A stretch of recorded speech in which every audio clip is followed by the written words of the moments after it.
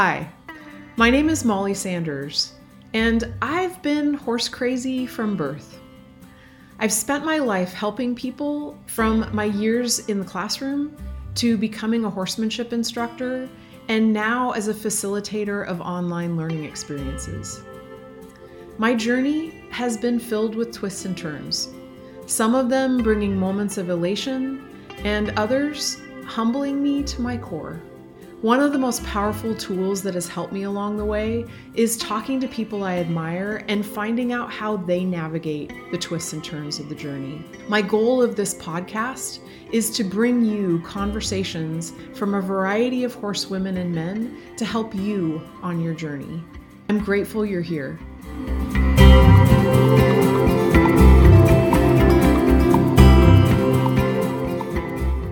Welcome to my first podcast. I'm really excited that you're here. And I'm also excited to share with you this conversation that I had with my first podcast guest, Linda Parelli. Something I've been thinking a lot about lately is how important it is for all of us to share our unique gifts with each other, with the world, and how easy it is to get held back from doing that, from different fears that we might have, what ifs, what will people think, I'm not good enough. All of those things that it's so easy to get wrapped up in, and then we don't share what makes us unique and the gifts that we have. When I come across someone that has pushed past all that and is sharing their gifts, I just feel so grateful. And that is Linda Parelli. So I'm really excited to share this conversation with you. You're going to hear about her new curriculum that is helping people all over the world. You'll also hear a little bit about how she got started and how this horsemanship journey has not always come easy for her, as well as some tips for your own practice sessions. I'm really glad you're here. Let's listen to the conversation. I am so excited that you're here listening or watching, and I want to tell you a little bit about our guest today, Linda Parelli. She's one of the most passionate educators I've ever had the pleasure of working with. Her dedication to improving her own horsemanship, along with her enthusiasm to help horse lovers around the globe, is not just a career, it's the way she lives her life. And if you've spent any time around her, you'll quickly see that she's constantly thinking about how she could improve what she's doing with her own horses and how she can help unlock things for her students. It's phenomenal. A couple of fun facts about her. Her first concert was the Beach Boys. A favorite book of hers that was super influential in her 20s was Ayn Rand's Atlas Shrugged, where she says fiction meets philosophy. And her first horse was named Radar. He was a crazy little dappled gray 3/4 Arabian pony, and they went everywhere together and jumped everything in sight. She's one of my favorite people, and I'm so excited she's joining us today. So welcome, Linda. Hi, Molly. Yay! What a lovely introduction. Thank you so much. You're very welcome. I mean every word. It's been such a pleasure for me to get to know you over the years. One, from being an instructor in the Parelli program, and then getting to do the virtual events with you. You're really quite an impressive person, and feel fortunate to know you. The feeling is mutual. As you know, we have this mutual admiration society. Yes. Thank you very much. And thank you for inviting me onto your podcast. Yes, I'm so glad you're joining me. So I wanted to ask you about your little crazy dappled gray pony. Like, how old were you when you got him, and what's the story? Like, how did he come into your life? I was 12, and my family had recently moved from Australia from Singapore to Australia, because I was born in Singapore.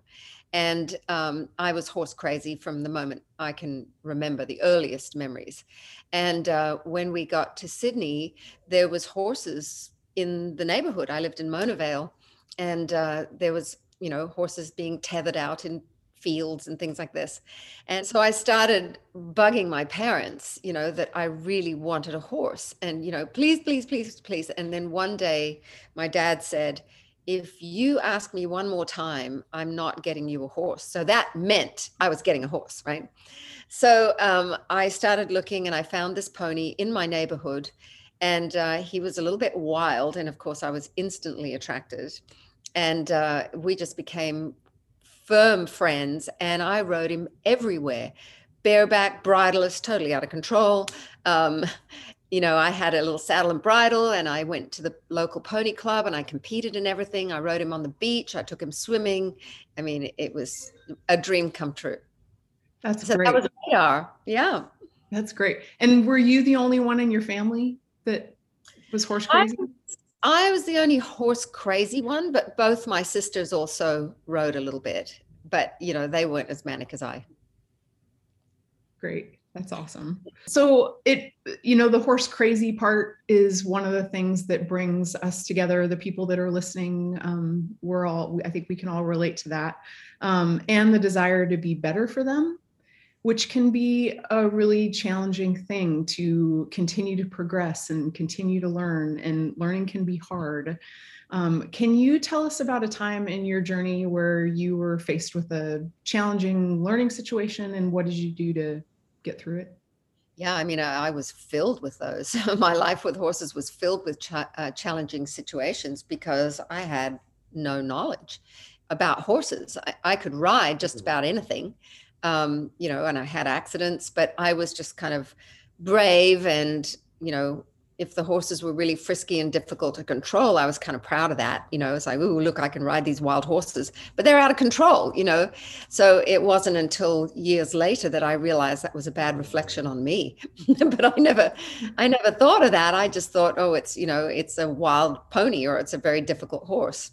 So it's interesting when you talked about, or you mentioned, that we want to be better for our horses.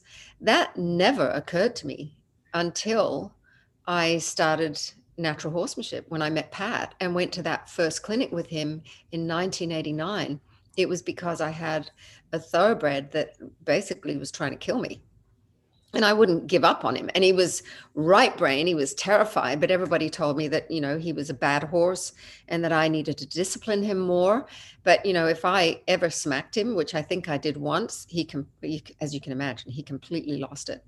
And I just didn't want to give up on him. So I, I can identify so much with people who struggle and yet they won't give up on their horses, because that was me. And it makes me think about it. It's like, why, after you fall off, you come home crying after every dressage lesson, you're out of control most of the time, it's frustrating. Why do you not give up? And it's because you're passionate about it. It's beyond logic. So that was me. And I really struggled because I was trying to do dressage. I was trying to do eventing, actually, which involves jumping and cross country. But the horse was so out of control that the instructor said to me, you'd better focus on dressage for a while. And I remember thinking, dressage, that's so boring. You just ride in circles and, it's only for scared people. But all of a sudden, I got very interested in dressage. And so then I found out how challenging it was, that it wasn't just riding in circles and, for people who are afraid, and I became really passionate about it. But I was passionate about it and my horse wasn't. And, Pat was the one who said to me, I know you're really interested in dressage, but he said, that's a very refined sport. And he said, you have nothing to refine. Right. I was like, yep. Ouch. Ouch, but the truth. And, that's where my horsemanship journey started. I often would tell the story of how I wrote down everything that was wrong with the horse when I went to that first clinic with Pat, because I'd been to so many trainers and nobody could help me. And it's like, this is my last chance. But I want all these problems, fixed. And so when he finally asked me about my horse, everybody else had said they haven't any problems. And then one lady said, well, sometimes I can't catch my horse. And Pat said to her, well, have you ever looked at it from the horse's point of view? And that's when it hit me. I was like, oh my God, I never did that. And at that time I was working in education and sales and marketing. And a lot of what I was doing in my presentations, because I was doing a lot of teaching and seminars, I had really learned how to relate to people and consider their point of view, which I never used to do before either. And so when he said that, I couldn't believe that I didn't do that with a horse. I did it with people, Right. but I never did it with the horse. And when I thought about why, I realized it was because I didn't know horses. I could ride them, but I didn't know how they think or learn or what's important to them. Didn't know they were a prey animal. I mean, it was a huge window that opened up for me. And luckily, I had a lot of things that I was already doing that I could attach to it because it was very similar. I was studying NLP, and a lot of natural horsemanship, the way Pat teaches it is, it's kind of like NLP with horses. And Mhm. And so it was how huge. would you define NLP for folks that don't know? Neuro linguistic programming. Mhm. So it's a lot about communication and connection and matching and mirroring. So, a lot of people, when they've got a really dull horse, they get over animated. So the horse's energy is here and their energy is here, and it's a total mismatch. So it actually makes the horse worse. Or vice versa, the horse is really like super animated and you're very quiet and calm. There's also a mismatch. So in NLP, you really learn how to match, mirror, and then pace and lead. And so I had been learning about those kinds of things and the power of words and relationships and body language with people, and never thought about it with horses. So that made the connection. And then it was a very fast bridge for me because I'd already been studying that in another mode. That's super interesting. And because one of the things that I've heard, and then in my own life as well, so much of what I've learned with horses relates to other things. And for you in that situation, you were realizing that so many of the things that you were learning in your other world completely related to horses. So it opened Exactly. up that world for that. Exactly. And then I had to learn about horses from the inside. How do they think? How do they feel? Why do they do what they do? And that became a lifelong study and passion for me. And of course, because I was already a teacher, that part of it came very naturally to me to then share it. Right, right. Which you're, like I was saying in the introduction, you know, when anyone is gets to be around you, whether it's like this or seeing you in person, you really do. You're thinking about how to help someone even when you're not there with them, or you're thinking about how to help your horse. I mean, it's constant, and it's really inspiring to see that that really is who you are and how you live. It So is, it's not a job, it's me. right, I want to help people and I want to explain things and I want to make things easier. And, I'm not a talented horse person. People think I am, but that's skills, that's skill development. And sure, there was a certain amount of athleticism and balance, but still, those are skills that I learned. But my real talent is teaching. right, And so, that part of it comes so naturally and easy for me. And I have studied it as well. I've had great mentors like Dr. Stephanie Burns and Robert Kiyosaki that, really help to shape my talent, add the kind of skills and awareness to the talent. Because sometimes when you're talented in something, you still have no idea, what you're really doing. So you right. need both. You need the talent and the skills. And so that's, when I started teaching, that was really, I saw that was my future. That's what I'm going to be. Well, I'm so glad you did. Me too. I love it. Yeah, yeah. So I have a question about something you were sharing with the mismatch with the NLP that's designed for people to learn how to match people, right? Mhm. It's more of a people relating to other people training program. And then you said you related it to what you were seeing with horses. Mhm. I think a lot of people that are listening might go, oh, wow, yeah, I can relate to that. I think I might have a mismatch, whether it's a big one or a little one. What advice would you give to them? How do they get better at? Well, I mean, I've been teaching for 30 years now, and honestly, I get better, not every year, I get better every day because, that's something that I'm constantly evolving. And since I've been out on my own and really free to teach, in ways that I see are needed, the biggest missing piece was connection. And yet, as horse people, that's the thing we crave the most. Like, we want to connect with our horse and we want our horse to connect with us. And there's a big gap there. And so when it comes to connection, like, that's number one in my new curriculum: connection, then relaxation, then responsiveness. And they all kind of hover around the same, like, you need to do all of them, but that connection piece is probably the most profound. And, people would think, well, if I'm just nice to my horse, or I do, kind of friendly game stuff, then my horse is going to relax and he's going to connect to me. But that's not necessarily the case. Connection comes because the horse sees you and can relate to you. So if for example, let me just, how can I make this really easy to understand? A lot of the time, people go in to the paddock or to the stall and they get their horse and they put the halter on and they rub it or whatever, and then they just start. But what they've missed is all the things that happened from the time that horse saw you approaching the stall or the pasture and opening the gate. And then how did you connect with them? Did they connect with you? Did you have to catch them? Did you have to go up and get them? Or did they come to you?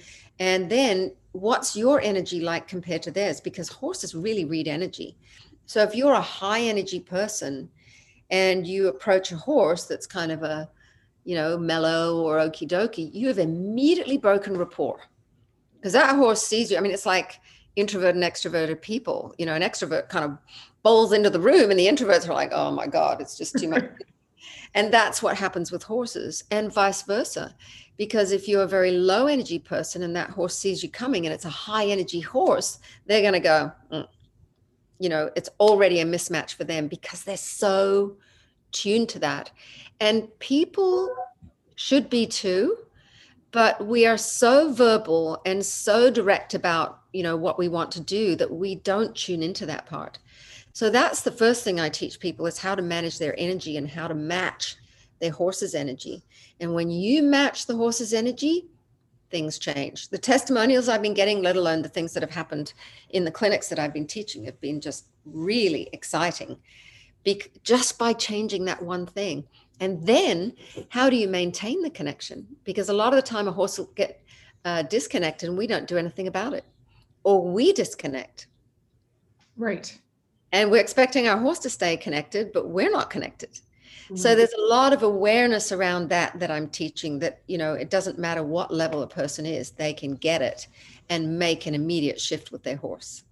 That's great. So I'm smiling a lot of times when you're talking about the extrovert meeting the introvert, because I do tend to have a lot of energy. And so I'm thinking of one of my horses that's particularly introverted. And, I'll often go with all these things in mind that I want to be doing. So what, like, if I go into the pasture and I see him standing and bringing my energy down and waiting, like what would that look like? And how would I know that I can move on? Okay. So what does your horse do when you come in the gate? He'll usually look up at me, and then often go back to what he was doing. And is he right brain or left brain? Left brain. Okay. So then I would play games with him. Is he extrovert or introvert? Introvert. Okay. So I would play games with him. I would, go and do something very different than what he would expect. So you remember my horse Remmer. Mm-hmm. If ever he did that, I'd go and hide behind a tree.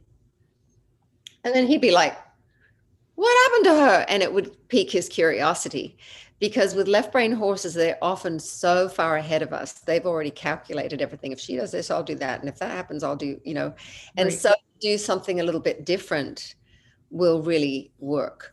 If it's an extroverted horse and they don't come to me, then I'll run at them. Okay. Playfully and chase them. And then they're like, woo! And then quick, they see you and they just come to you, you know. Right. But if we go up and we're all soft and, you know, they're like, mm. Right. You know. Yeah. So, you know, just something as simple as that. If it's a right brain introvert, then I would probably pick up, you know, little pebbles as I go, or pick flowers as I go, as if I'm ignoring the horse, and then end up near the horse and sit down and ignore it, you know. Okay. And it shouldn't be like that every day, but on the first couple of times, if you do it, then by the third or fourth time, things have changed. Okay. That's really good. So And that's with kind of an idea, you know, it's not really a lesson for you, but it just right. get you thinking along those lines of, you know, because even, you know, my horse Jazz, Mhm. and, you know, he's a right brain introvert, and I mean, horribly introverted. I thought I was going to kill myself in the first 2 years that I owned him. I was like, Uh-huh. I don't know if I can do this, but it was the best thing that ever could have happened to me from a learning point of view, because I had to walk so slowly, and I had to wait so long for him to breathe after I asked him to do something, you know. But in the end, it paid off. And he's fairly extreme. Most people wouldn't realize that, but he is fairly extreme, you know. Right. Yeah. So learning how to bring my energy down and not have expectations and not get impatient and be happy to do one thing that day. Right. It's massive. But Right. look now, I mean, he's Yeah. phenomenal. Yeah, So and I can imagine that exercise that you did that was, you know, really challenging, and you put a lot of time into it. Um, the practice that of you managing your energy and finding what did that mean for Jazz? Like, how low did the energy need to come? How long did you need to leave it there? Right? Like, I'm sure that's applied, that change that you made in yourself. I'm sure you've been able to reach for that now as yeah, you've progressed. Whereas if you yeah. hadn't done that, it wouldn't be available. So Exactly. You know, there are all the big lessons that you learn. And, you know, what we have to be able to do as horsemen and women is have a range. You know, a lot of people just have one way, and they do the same thing with people. This is just me, like it or lump it. It's like, well, you're going to have trouble with certain relationships if you're just like that all the time. You know, relationship is about relating. So can you relate to that person? Can you relate to that horse? Instead of right, just going, well, this is me, like it or lump it. Well, guess what? They're going to lump it a lot, you know? right, So it certainly increased my range, because I was being an extrovert myself. I was pretty good at the extroverted range of energy. But when it came to the introverted, it was like, wow, did I learn a lot? Because I thought I was slowing down. right, But the more that I read my horse and, you know, saw his feedback on things, I knew I wasn't even close. So in those years that I really had to learn that, which is many years ago now, you know, it's probably about, like, how old's Jazz? I think Jazz is 14 now. So this is maybe 9 years ago, 9, 10 years ago. And, but then I, I could adapt very quickly. Like, once you know how to do that, you can access it very quickly. So whenever I meet a horse, I'm very quickly reading its energy, where it's at mentally, emotionally, physically, because they can be different in their energy mentally versus physically. Like a left brain introvert, for example, very fast mentally, slow physically. interesting, And it's right. the hardest one for people to match. Well, and that really, because I've learned a lot of this through the years, but what you just said there kind of tweaked my brain, because when you said not only matching them physically but also mentally, I don't think I've ever thought of the mental part, especially with my more left brain introvert horse. I've always thought about matching him physically, slow, but not the mental side. It's So like chess, so interesting. right? So Yeah. you're really strategic, you know, you've got a plan and you're going to do, but then physically you're going to take your time, and Right. that engages the horse. Right. You know, quite often, if we slow down physically, we also slow down mentally, and then you cannot relate to that horse. That's really interesting, because even in what I asked you about approaching him in the pasture, in the past I have played around with just waiting there and being more relaxed until he got interested. Well, he didn't. Yeah. I didn't have the strategic part. So even there where you said, well, go hide behind a tree, I was like, I've never thought about doing that. I know. And then what you do, it's so fun because they start to go, what happened? And now you've got their mind, right? And then you look around from the tree, and they're like, what's going on? And then you go to another tree, and pretty soon that horse comes up to the tree and goes like, where are you? Right. Now, that's only one strategy. Of course, there's Sure. different ones. But if you talk about then like right brain introverts, they are slow physically, but they're very fast emotionally. And a lot of people think they're not smart, but it's because the emotions are in the way. So once you can get the emotions down, then of course they're smart, but it's like with people, and you're a teacher, you know this. If students are stressed and tense, they don't learn well. Right. So that's the same thing with more right brain horses. Right. So you don't need to match them emotionally, but you need to know that that's got to change before you can ask anything of them mentally, let alone physically. Right. And I'm just thinking if we have folks listening that aren't familiar with the left or right, it's just basically left brain is more on the confident side, right brain is more on the unconfident side, and then Yes. introvert doesn't really want to move their feet, extrovert wants to move their feet. So, I mean, I did all that work, for Parelli Natural Horsemanship when I was all a big part of that. And, it's a huge body of work if anybody wants to study it. But then I've also developed another tool that's very immediate, and it's a behavior fix tool. So instead of really studying about introverts and extroverts and right brain and left brain, it just gives you an action plan. So if you have a mover or a stopper, that's an extrovert or an introvert. And then if you have a horse that's pushy or tense, that's left brain and right brain. And so I found that, because I'm working with a lot of people that don't know any of this stuff. And so I had to make things very simple for them to understand. And so now, is your horse more of a mover or a stopper? It's like, oh, well, he's a stopper. And you go, then is he more pushy or is he more tense? Oh, it's more tense. Well, now it's right brain introvert. Right. And there's strategies. If it's tense, here's what you need to do. And if it's a stopper, here's what you need to do. And usually it's the opposite of what you want to do. But it gives you 3 things immediately that will work. And then there's a couple of other things that give you alternatives as well. That's great. That's really great. It's And a very cool tool. very cool. And how can people access that tool?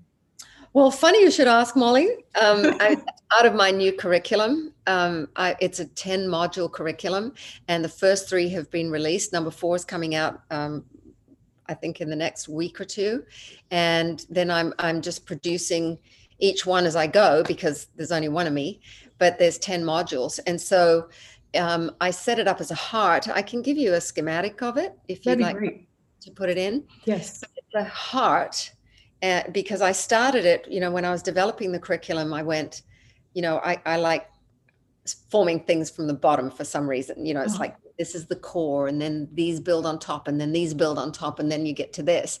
And I had it sitting on a flip chart where I was just looking at it all the time and thinking about how am I, developing this curriculum. And all of a sudden I went, oh my goodness, if I just put a thing on the top, it's a heart. And I went, that's the heart of the program. And, we're trying to get to horses' hearts. And so it all just kind of came together for me. So at the bottom is connection. Then the next 2 are relaxation and responsiveness, because those have to go hand in hand. You can't just go, I'm going to work on relaxation for a month, because you might have a horse that goes, you want to do relaxation? I'm bored and I'm going to buck you off, right? So lacking responsiveness. So those 2 kind of go hand in hand. And then the next tier, so now that's the first tier, second tier, then there's a third tier. And the third tier is confidence, impulsion, and bending. And then the 4th tier is harmony, agility, purpose, and power. So what I wanted to do, because, the Levels program, is a fabulous program. I helped develop that. So I know how good it is. And I didn't want to do something that was the same as that. I mean, it's already good. Why try to better that. Right. And so the way that I've gone has been more the horse training route, because as I was traveling and doing clinics, I would see that people, knew all the theory and could play all the games, but they weren't reading their horses and they didn't know what they wanted to do, and they didn't even know what they were missing. So, they didn't know if they were missing connection. They didn't know if they were missing relaxation. And even if they didn't have the formula of what to do. So that's what I'm doing in my program, is I'm teaching you how to read it, how to know when you've got it, how to know when you don't have it, and then what to do to fix it and achieve it. And so there's about between, I would say, 8 and 15 lessons in every module. And it's got videos and how-tos and pictures and all kinds of things. So there's people that are doing it at the same time as they're doing levels. And then there's people who are just doing that, but it's very complementary, because it's about horse training. It's not about personal development, even though you will become a better leader and a better communicator by doing this. Right. That sounds amazing. So it sounds like it's a diagnostic tool, Yep. and to really help you, like you said, learn to read the horse. And so when people start out in the connection module, do you recommend that people start with the first one? Is it kind of sequential, or can be, okay, great. I do. I mean, it is sequential. I've numbered it 1 to 10. And, but the thing is, because it's so behavior oriented, it's not like, well, I'm going to wait 6 months before I work on impulsion. It's like, let's say that you just start my program and impulsion isn't out yet, but let's say it was, and that's number 5. So you would go, oh, good, I'm starting to read all this stuff, but really this is where my problem is, because I give you a little list of symptoms to know what the problems are. And then you could go, oh my gosh, that's my biggest problem, is impulsion. Well, if you go to that module right away, it's going to help you fix some things instantly. But then you should still go back and do connection, relaxation, responsiveness, and work through all those things. That's really cool. So if you have linearly and circularly, right, that you can get what you need to. And then in the end, like you said, it's kind of a diagnostic tool where you go, what's the problem? And that's one of the things that I really teach people how to read horses and go, what does that horse need? So for example, I was teaching in a masterclass a few months ago, and I said, if you looked at this heart diagram that's got all those words in it, if your horse was rearing, where would you say the problem is? Which module would fix it? And everyone's going, oh, it's relaxation, or it's impulsion, or it's connection. I was like, no, it's responsiveness. Because if you asked your horse to stop or back up and it rears, it's not stopping or backing up. So it's a responsiveness problem. If your horse bolts, it's a responsiveness problem, because you asked it to walk and it's running off with you. Now, connection and relaxation come into it, but they're not going to fix it. If you do the exercises and lessons in my responsiveness module, that's going to fix that very quickly. And then you can work on the others to develop the quality of relationship that you want. Right. That's really cool. Thank you. I'm very excited. And it's actually even impressed me, because, when I started teaching it, I started seeing the results like beyond I've ever seen before, very quickly. And, I was kind of like, oh my God, this really works, like better than I thought it would. And even, Jesse Peters, he's one of my instructors, and he was at this masterclass, and he looked at me and he went, I cannot believe what I'm seeing. I said, I know. It's like people are reading the horse and knowing what to do. Welcome to my first commercial break. I'm excited to tell you about one of my favorite raincoat companies and one of my favorite people. Nancy Blystone has a fabulous raincoat company specifically made for equestrians. It's called Muddy Creek Rain Gear, And I love my raincoat. I wear it all fall, winter, and in Washington State, basically all year long.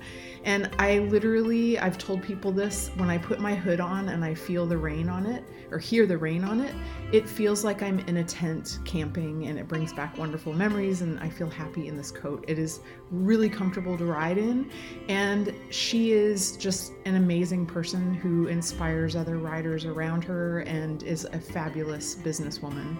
So I would highly encourage you to check out Muddy Creek Rain Gear at muddycreek.net.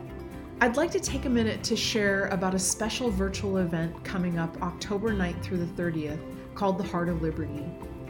This is a 3-week virtual clinic that I've put together with the fabulous David Lichman. David is not only a master at Liberty, he's a master educator. If you've been wondering about how to get started with Liberty, or you've been studying Liberty for years and you're interested in taking it to the next level, this clinic is not to be missed. Here are a few words from Jackie, a Heart of Liberty student. My goal was to reconnect with my horse. It happened so fast, like magic. Thank you. So I hope you will join us. You can find out more at davidlichman.com. I was kind of like, oh my God, this really works, like better than I thought it would. And even, Jesse Peters, he's one of my instructors, and he was at this masterclass, and he looked at me and he went, I cannot believe what I'm seeing. I said, I know. It's like people are reading the horse and knowing what to do.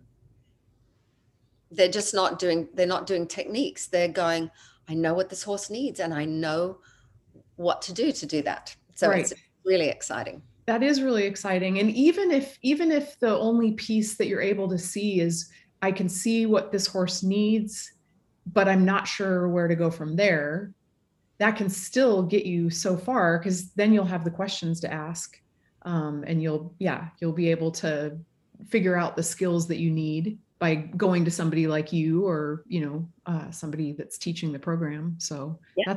That's awesome. Yeah, I'm really excited. So thank you for asking me about that. Yeah, absolutely. And I'll make sure to yet again. What's that?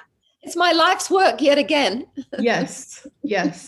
So I'll make sure to put a link to how people can find more information about the program. Thank you. That you're doing. And it's called How to Talk Horse, right?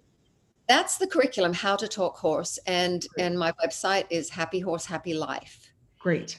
So that takes it way beyond the curriculum. There's Learn with Linda, there's problem solving, there's Brown Confidential, where people can be a fly on the wall when I talk with my apprentices and proteges, and we discuss problems, and, they share their learning experiences, and people get huge things out of that. There's Mind, Body, and Spirit, which is how we cope with our emotions when we're around horses, and, whether it's fear or being too direct line, or impatience, or lack of goals. How do you work with all of that in your life? And then I've got some great guest presenters as well that contribute. So it's more of an activity center with a fantastic community in there. And then you can decide whether you want to do the curriculum or not. That's kind of an extra piece. That's wonderful. Thank you. Yeah. So one of the things I wanted to ask you about, I've admired you for years with your openness with sharing your own learning journey. And many of us got to learn along with you with Walter Zettel when you were learning with him. And then sadly, he passed away a couple years ago. And now you're learning with Christoph Hess, one of the people you're learning with. And how did you find him? Walter told me. He said, now, my dear, I'm retiring and I can't travel anymore. And here's who I want you to study with. So he passed me on to Christoph Hess. That's great. Yeah. I mean, it was amazing, because I was going, what do I do now? Right. And especially because, people like Luis Lucio, who's a really good friend, he's in Spain. So how am I going to study with him? That was before virtual lessons were available. Right. And even though Christoph was in Germany and is in Germany, he came to the States reasonably regularly. Mm-hmm. So then that's how that worked. And, we very quickly developed a very strong professional relationship where he loved what I did and how I thought and about my studentship and teaching. And then I loved how he teaches. Like, he's one of the most positive teachers I've ever known. And then he's so close to Walter in terms of the philosophy in their attitude to people and to horses. And I mean, I was so lucky. So That's lucky. that's Yeah, wonderful. And he's helping you further your education with dressage for those people that aren't familiar with him. correct. Right. Yes. Okay. He was the education director for the FN, which is the National Federation in Germany. So he's very high ranked, and he's also a very highly ranked international judge. Okay. He's not an Olympic judge, but he's the next rung down from that. And he's written a lot of the tests for, like, dressage tests for eventing. And dressage is like a big passion. And so he's taught all over the world, done seminars, does judges conferences. He's very skilled. And that's great for me. I'm very privileged to be able to study with somebody like that, because, he's not going to fib to you. And, if he says that's a 6, it's a 6, from an Right. international judge. And if it's an 8, it's an 8. And if it's a Mm-hmm. 4, it's a 4, So it's wonderful, because even though I don't want to compete, I want to be good. I don't want to just, futz around the backyard and think I'm doing great dressage. Right. I really am passionate about doing it well and learning how to train a horse. It's the hardest thing to do, to try to go to Grand Prix when you've never done it and you're training your own horse to Grand Prix. That's like stupid. But it's my journey, and it's what I get and can share along the way that I really care about. Oh, I'm sorry about that. All right. That is really the most important and powerful thing for me in my profession, because I learn so much by struggling, Right. and I can share it. Mm-hmm. Right. And Not you're share the answers. right. Right. When I finally get it, it's like, oh my gosh, if I'd known if it could have been explained this way, I might have got it quicker, Right. Right. And your goal is to bring jazz to, and you might need to help me with the terminology, to the Grand Prix level, Mm-hmm. but not in competition, just on your own. And I would guess, because I think for a lot of us, for myself, when I sign up for something, and I don't compete, but I've signed up for a couple of events or workshops, it gives me something to shoot for. How do you keep yourself, like, what markers do you set so that you keep working toward that goal? Because it's a huge goal that takes quite a long time, right? Yes, I would say that I'm working on 4th level Pre St. George now. And there's Pre St. George, Intermediate 1, Intermediate 2, and then Grand Prix. So there's still another 4 levels. And, it's like they're pretty testing. You have to learn a lot. And a lot of it has to do with the quality with which you can ride these things, not just do the maneuvers. Because I can do quite a few of the maneuvers, but the quality that you need to have, is where the growth is. And that Right. it takes an extraordinary amount of knowledge and training. So the good thing about dressage is that the levels are very well thought out and laid out. Mm-hmm. It's a very visible pathway. So you know what you're shooting for, you can see it. Not every sport has that. But I think, purpose, and that's why purpose is one of my modules in that top tier. Mm-hmm. Because when you have purpose, it gives you motivation and it makes you better. You try harder, you don't get bored. You can struggle a bit more at times, but it really is what gives meaning to what you're doing with your horses.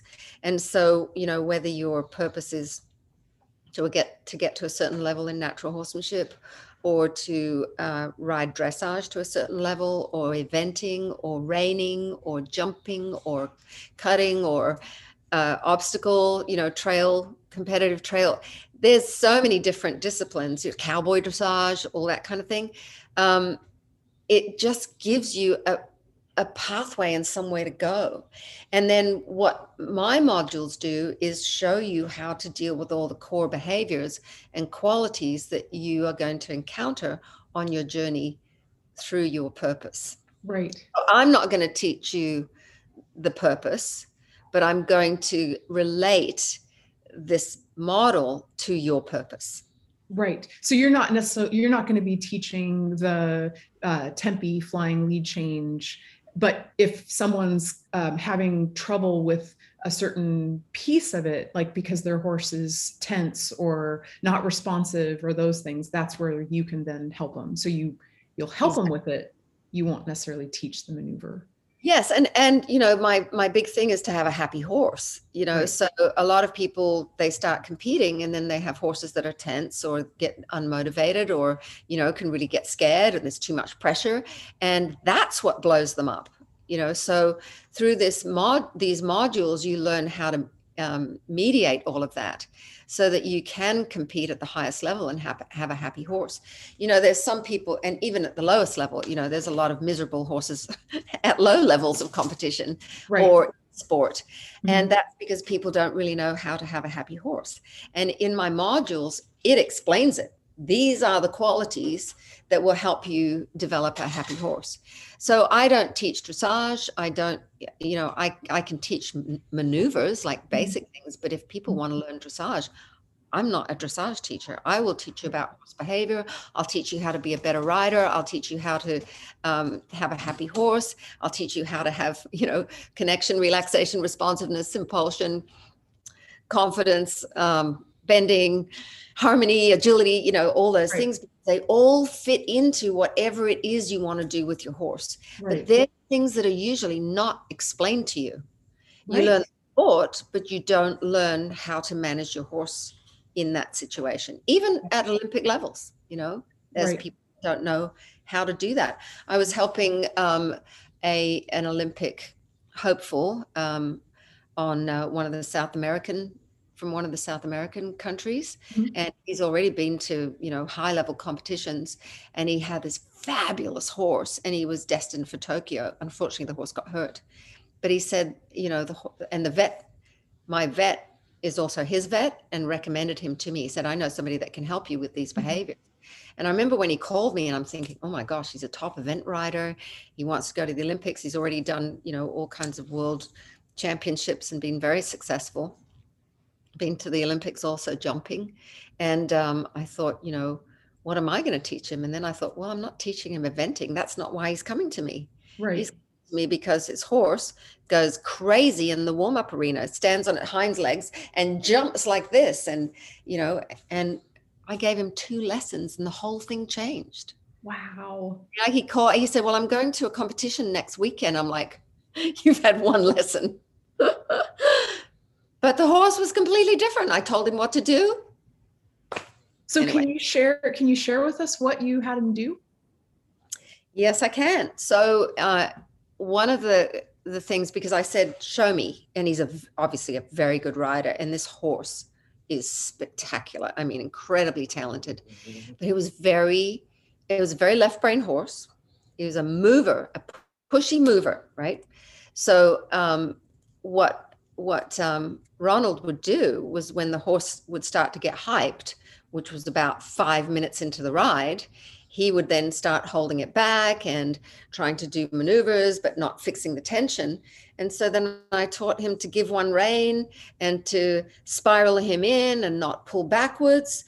And that horse started to change. And then the next lesson I showed him how to do the opposite, and why what he was doing by trapping the horse was making the horse worse. And then on the next lesson, that was already so much better. And he'd been to an event in the meantime and had great results. But the second time I got him to do the parking spot, which is ask your horse to stand still without holding it. That horse could not stand still.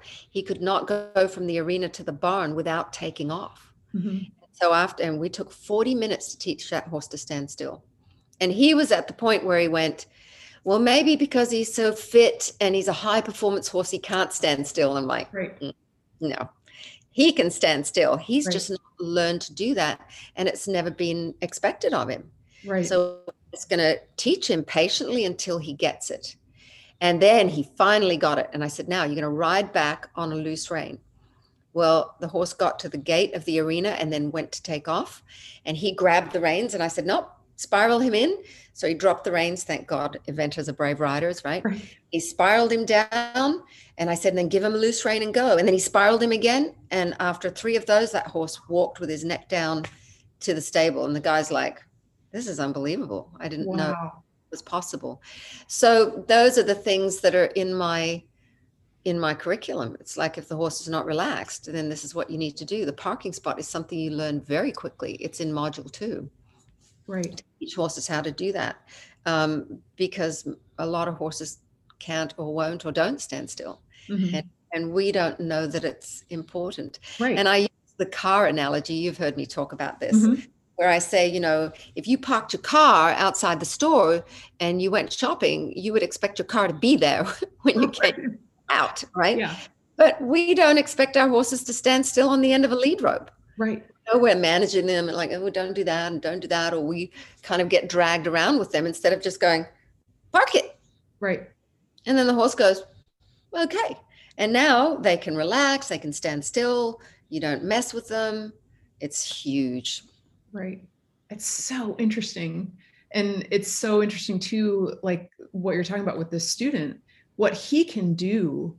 I'm sure I haven't met him, I haven't seen him, but from what you're talking about, the athleticism he has, the skill level he has is, beyond. Yeah, world class. That's fabulous. But those little pieces and that ability to go, oh, this is tension, which he could obviously see, but then being able to address it in ways specifically designed to deal with tension, not just, let me get this done so I can get out onto the show ring and do the maneuvers that I, can accomplish. And then we'll bolt back to the trailer. Exactly. And, most riders aren't taught how to train horses except to train the maneuvers. Right. So when I talked to him, I said, if your horse had trouble with flying changes, would you know how to fix that? And he goes, yeah. And I said, if your horse had trouble with relaxation, would you know how to fix that? And he goes, no, that's why you're here. Oh, that's so interesting. I'm a horse behaviorist, right? Right. I'm a horse behaviorist. So I'm an expert on helping to improve behavior and help the horse become happy instead of frustrated or scared or tense, because a tense horse is not a happy horse. Right. An unmotivated, bored horse is not a happy horse. A horse doesn't get to use its mind when it's really smart, is not a happy horse. And so those are all the things that I've put into the curriculum, which is why it doesn't matter what level you are, from world class to almost a beginner, you can learn about horses and how to influence behavior in a positive way through this program. It's super inspiring. And it made me think of, I don't know if this is the greatest analogy, but how different athletes like golf and any sport, but I was thinking of golf, that you can learn the swing, you can, all the different skills, but the top golfers, the people that do really well, have coaches that help them with the mental piece. Because as soon as that mental piece gets in there, it doesn't matter how much skill you have. And like, again, like I said, like with any sport, basketball. And so you're kind of that coach, that mental coach for the horses. It's like sports psychologist, right? Yeah. So, that's pretty much what it is. I'm a horse psychologist, a horse sports psychologist. Right. And now you've developed. I know how to help horses with that. Right. And then like, there's one thing to be able to do that. Like you're able to do that, but then to take it and develop a way that other people, like with your curriculum, that other people can learn how to do that. That's really, really cool. So thank you. Well, thank you. And that's what I'm really passionate about. And, when I'm coaching or when I'm teaching, like in my master classes, I'll ask people, why do you think your horse is doing that? Which module, because they've got the words now, which one do you think it relates to? And that is the most important thing, because if you can know what the cause is, then you can fix it. But if Right. you don't know, like I was giving the example about, if a horse is rearing or bucking or bolting, it's a responsiveness problem. It's not a relaxation problem. Right. You try to fix it with relaxation techniques, you're going to be mildly successful. But Hmm. if you know it's a responsiveness issue, and this is what I teach, then you can fix it. And that's, to me, it's not just knowing what to do, it's also making the right diagnosis that's critical, Right. because that's why you get immediate results. I mean, that's where, when I said earlier, I'm watching people going, oh my God, they're fixing their problems and the horses are not having issues. I mean, there were people that arrived. There was one lady brought this horse. She said, I haven't ridden it in 6 months because it scares me to death. And I don't care if I don't get on in these 5 days. Day 2, she was on her back, never looked back. And I'm Yeah. like, look at that, because she did all the right things to calm the horse down, have her more responsive, get more connected. Everything went great. Whereas before, she was just controlling it and kind of saying no and trying to do, different techniques that she'd learned through natural horsemanship. Right. But technique is nothing um, if you don't know what you're actually fixing. You're going to use the wrong strategy, even if Hmm. it's the right technique. Your strategy is going to be off, and Right. that's where a lot of people struggle for years. I mean, I've had people tell me that they've been doing natural horsemanship for 10 years, 15 years, and it's the first time I ever got connection. It's the first time I ever got impulsion. It's the first time that ever, and they've been doing this for years but didn't know, because they'd not learned it. There wasn't a program that really taught it that succinctly. That's Right. what I'm trying to do, is just be very succinct about it, so I can really empower you to go, oh, I know how to fix that. Right. That's awesome. I'm totally excited. Me too. So with Christoph, a while back, you had shared with me a little bit about what you do to prepare for a lesson with him. Can you share that? Yes. In fact, I just did a mind, body, spirit interview with my protege, Courtney, on this subject. And it's in my curriculum, obviously. And it's the difference between learning, practicing, and performing, because they're very separate things and people muddy them up all the time. So when you're learning, it's a one-time event. You learn something new, and it might take you 5 minutes, it might take you half an hour to learn it, right? To go, oh, that's what it is. Doesn't mean you're good at it, but now you understand what it is. But in that learning situation, you feel like an idiot, because you go, well, I'm normally a smart person and, fairly handy. And why do I not know my right hand from my left hand? Why am I, it's like you just feel like an idiot. And learning is hard. Thank God it only happens once. Mm-hmm. So then after that, you're in the practicing and improving stage. And that should be boring. But a lot of people put too much pressure on themselves and on their horses when they're practicing.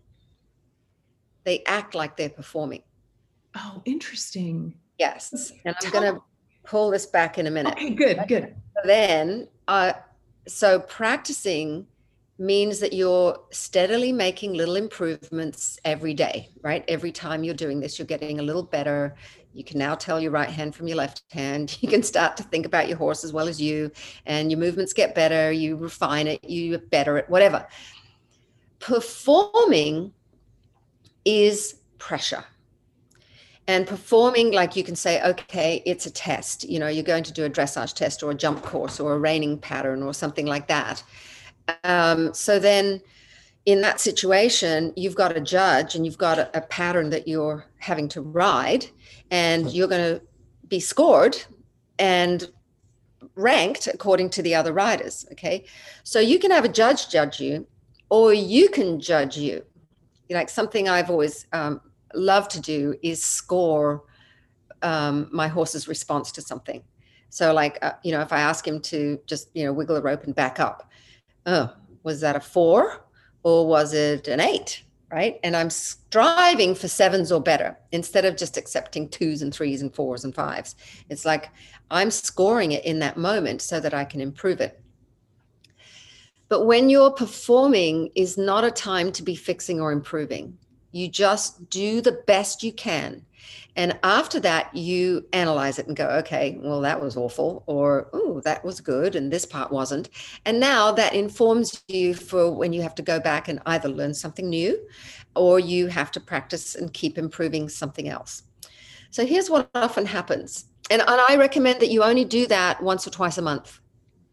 Okay. Because if you, and high achievers have a lot of trouble with this because they're in a performance mode all the time, and it's very hard for them to be learners, and it's very hard for them to practice because they're always in this pressure performance mode. And even if you think you can take it, your horse can't. Okay. Right? Right. The horse can't. He cannot take that amount of pressure every day, which is why so many performance horses blow up. They don't make it because they're not taught how to just steadily improve. Everything every day is pressure. No, you have to be in this shape. You have to do it with this sharpness. You have to do it with this accuracy.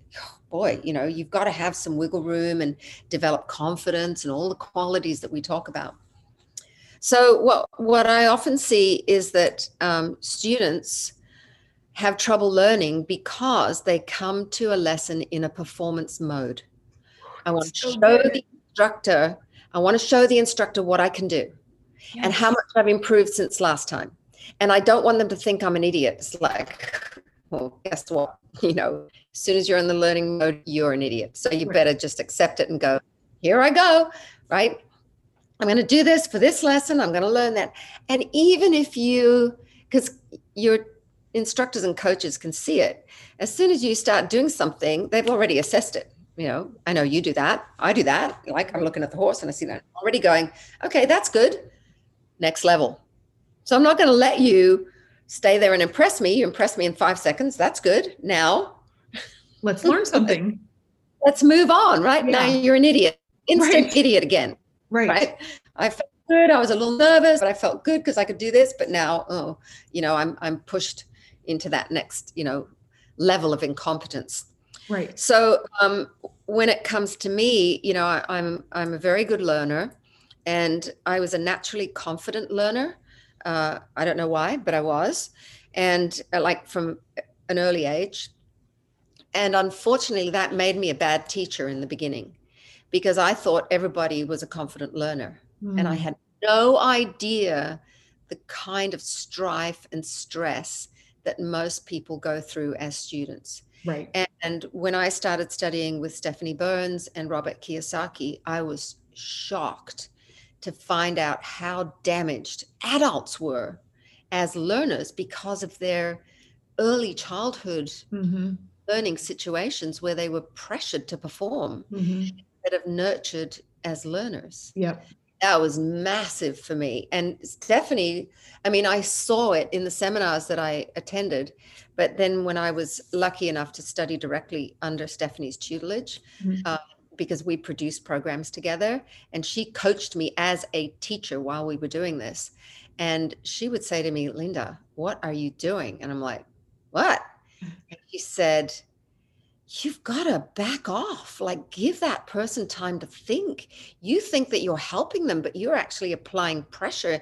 You think you're encouraging them, but they're already full and they've got so much and they're emotional and you're not reading it. You cannot keep piling stuff on them. I'm like, wow.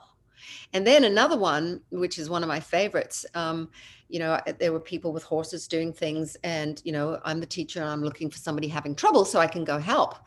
And I see somebody and I go to walk and I feel this finger in my collar. And it's Stephanie. She goes, where are you going? And I said, well, so-and-so's having trouble over there, so I'm going to go help her. And she goes, no, you're not. Let her struggle a little bit. Let her learn and work it out, because if you go and rescue them too soon, they're not going to learn any kind of mental and emotional fitness. Right.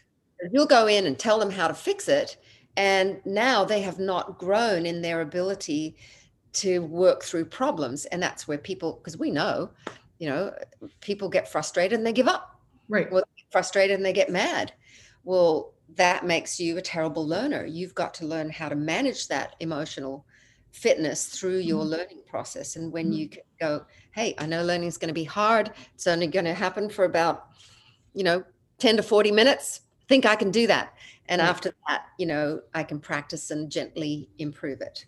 Right. So that's what I do. I just go, all right, there's no point trying to practice before a lesson. That's what I've been doing since my last lesson. And then he's going to see, because he's going to test me, ask Right. me to do this, to do that. And he's going to assess if I've improved or not. And then he's going to launch me into a new thing. So when I go in, I just go, all right, get into learner mode. I know this is going to be hard, and know I'm going to look and feel like an idiot. Let's go. Very cool. Then I don't get surprised. Right.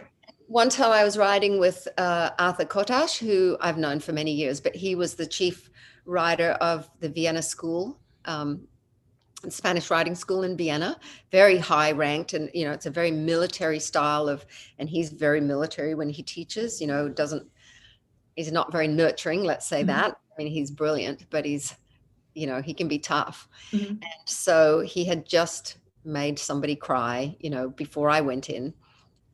And he said, and because we knew each other anyway, and he said to me, so what do you want to show me today?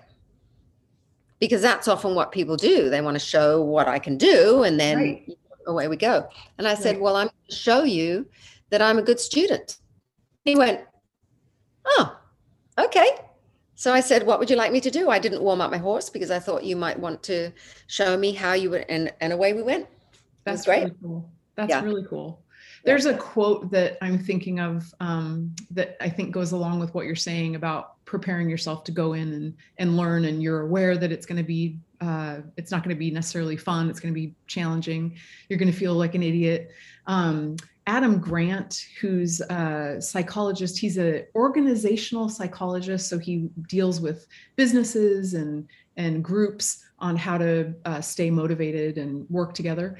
And he's got this great quote, I'm not here to prove myself. I'm here to improve myself.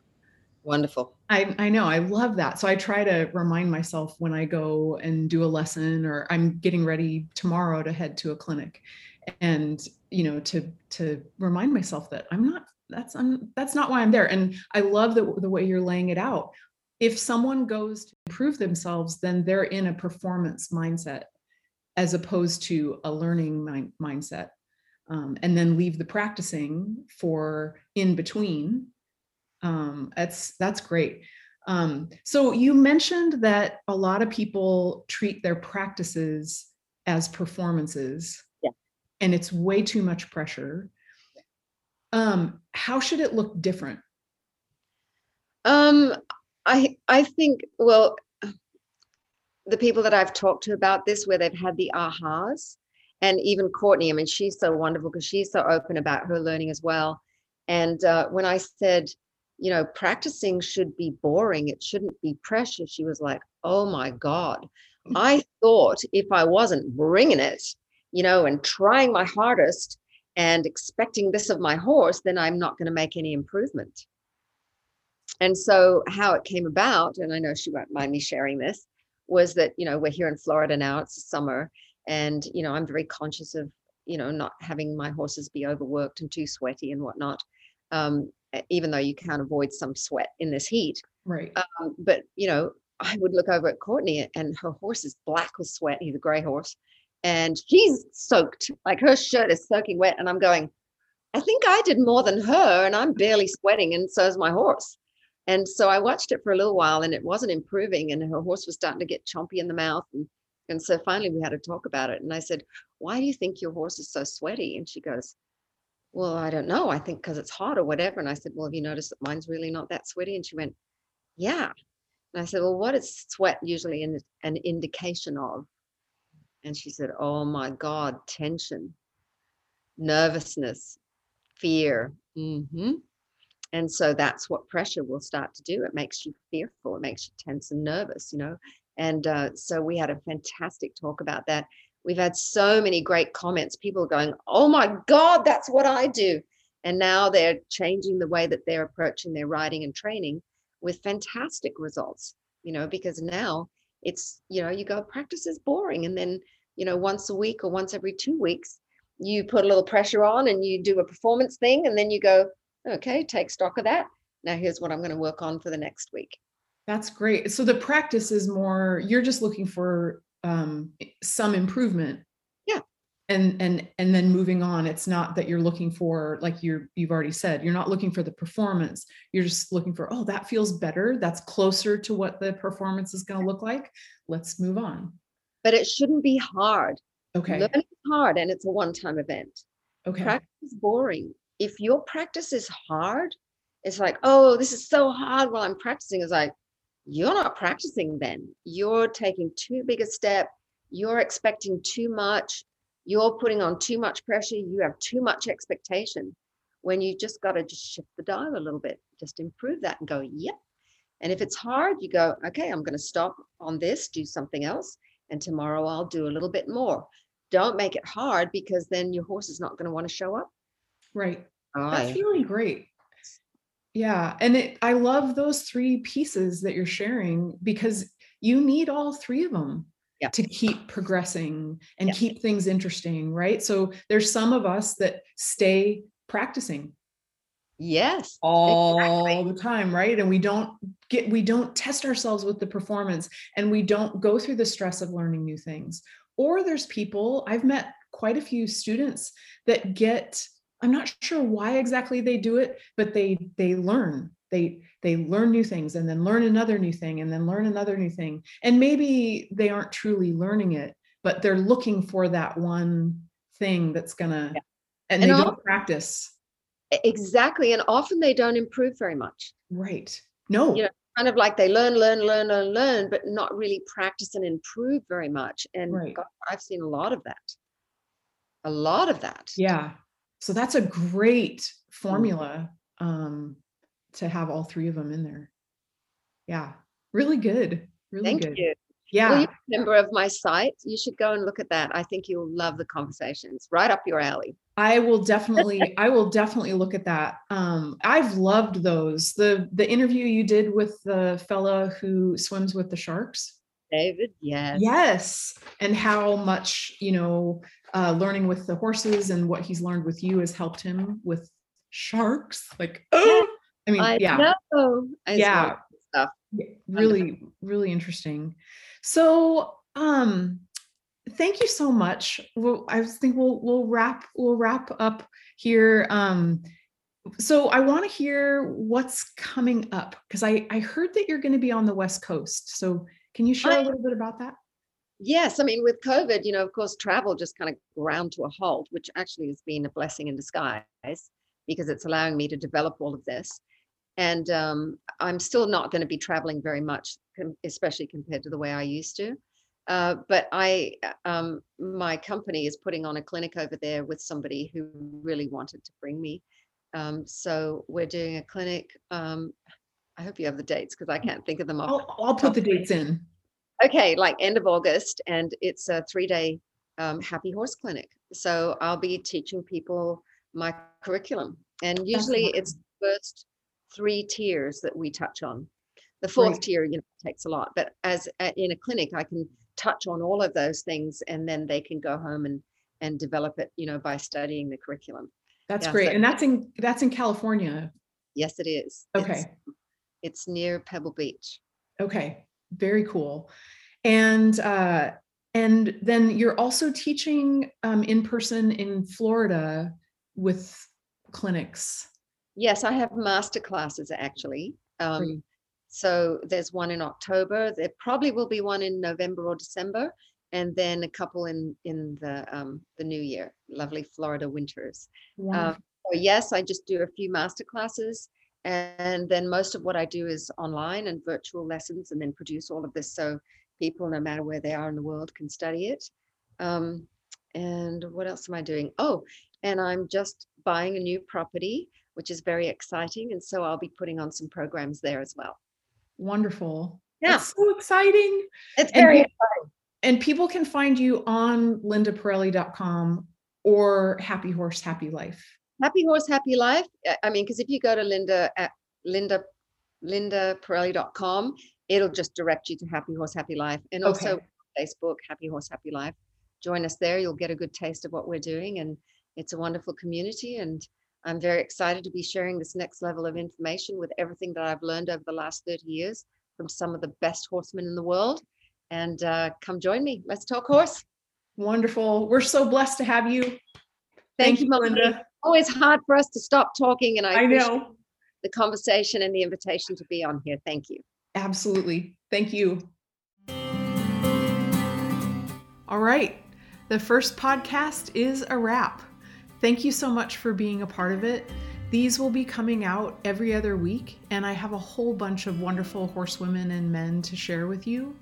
If you enjoyed today's podcast, please feel free to leave a review and share it with your friends.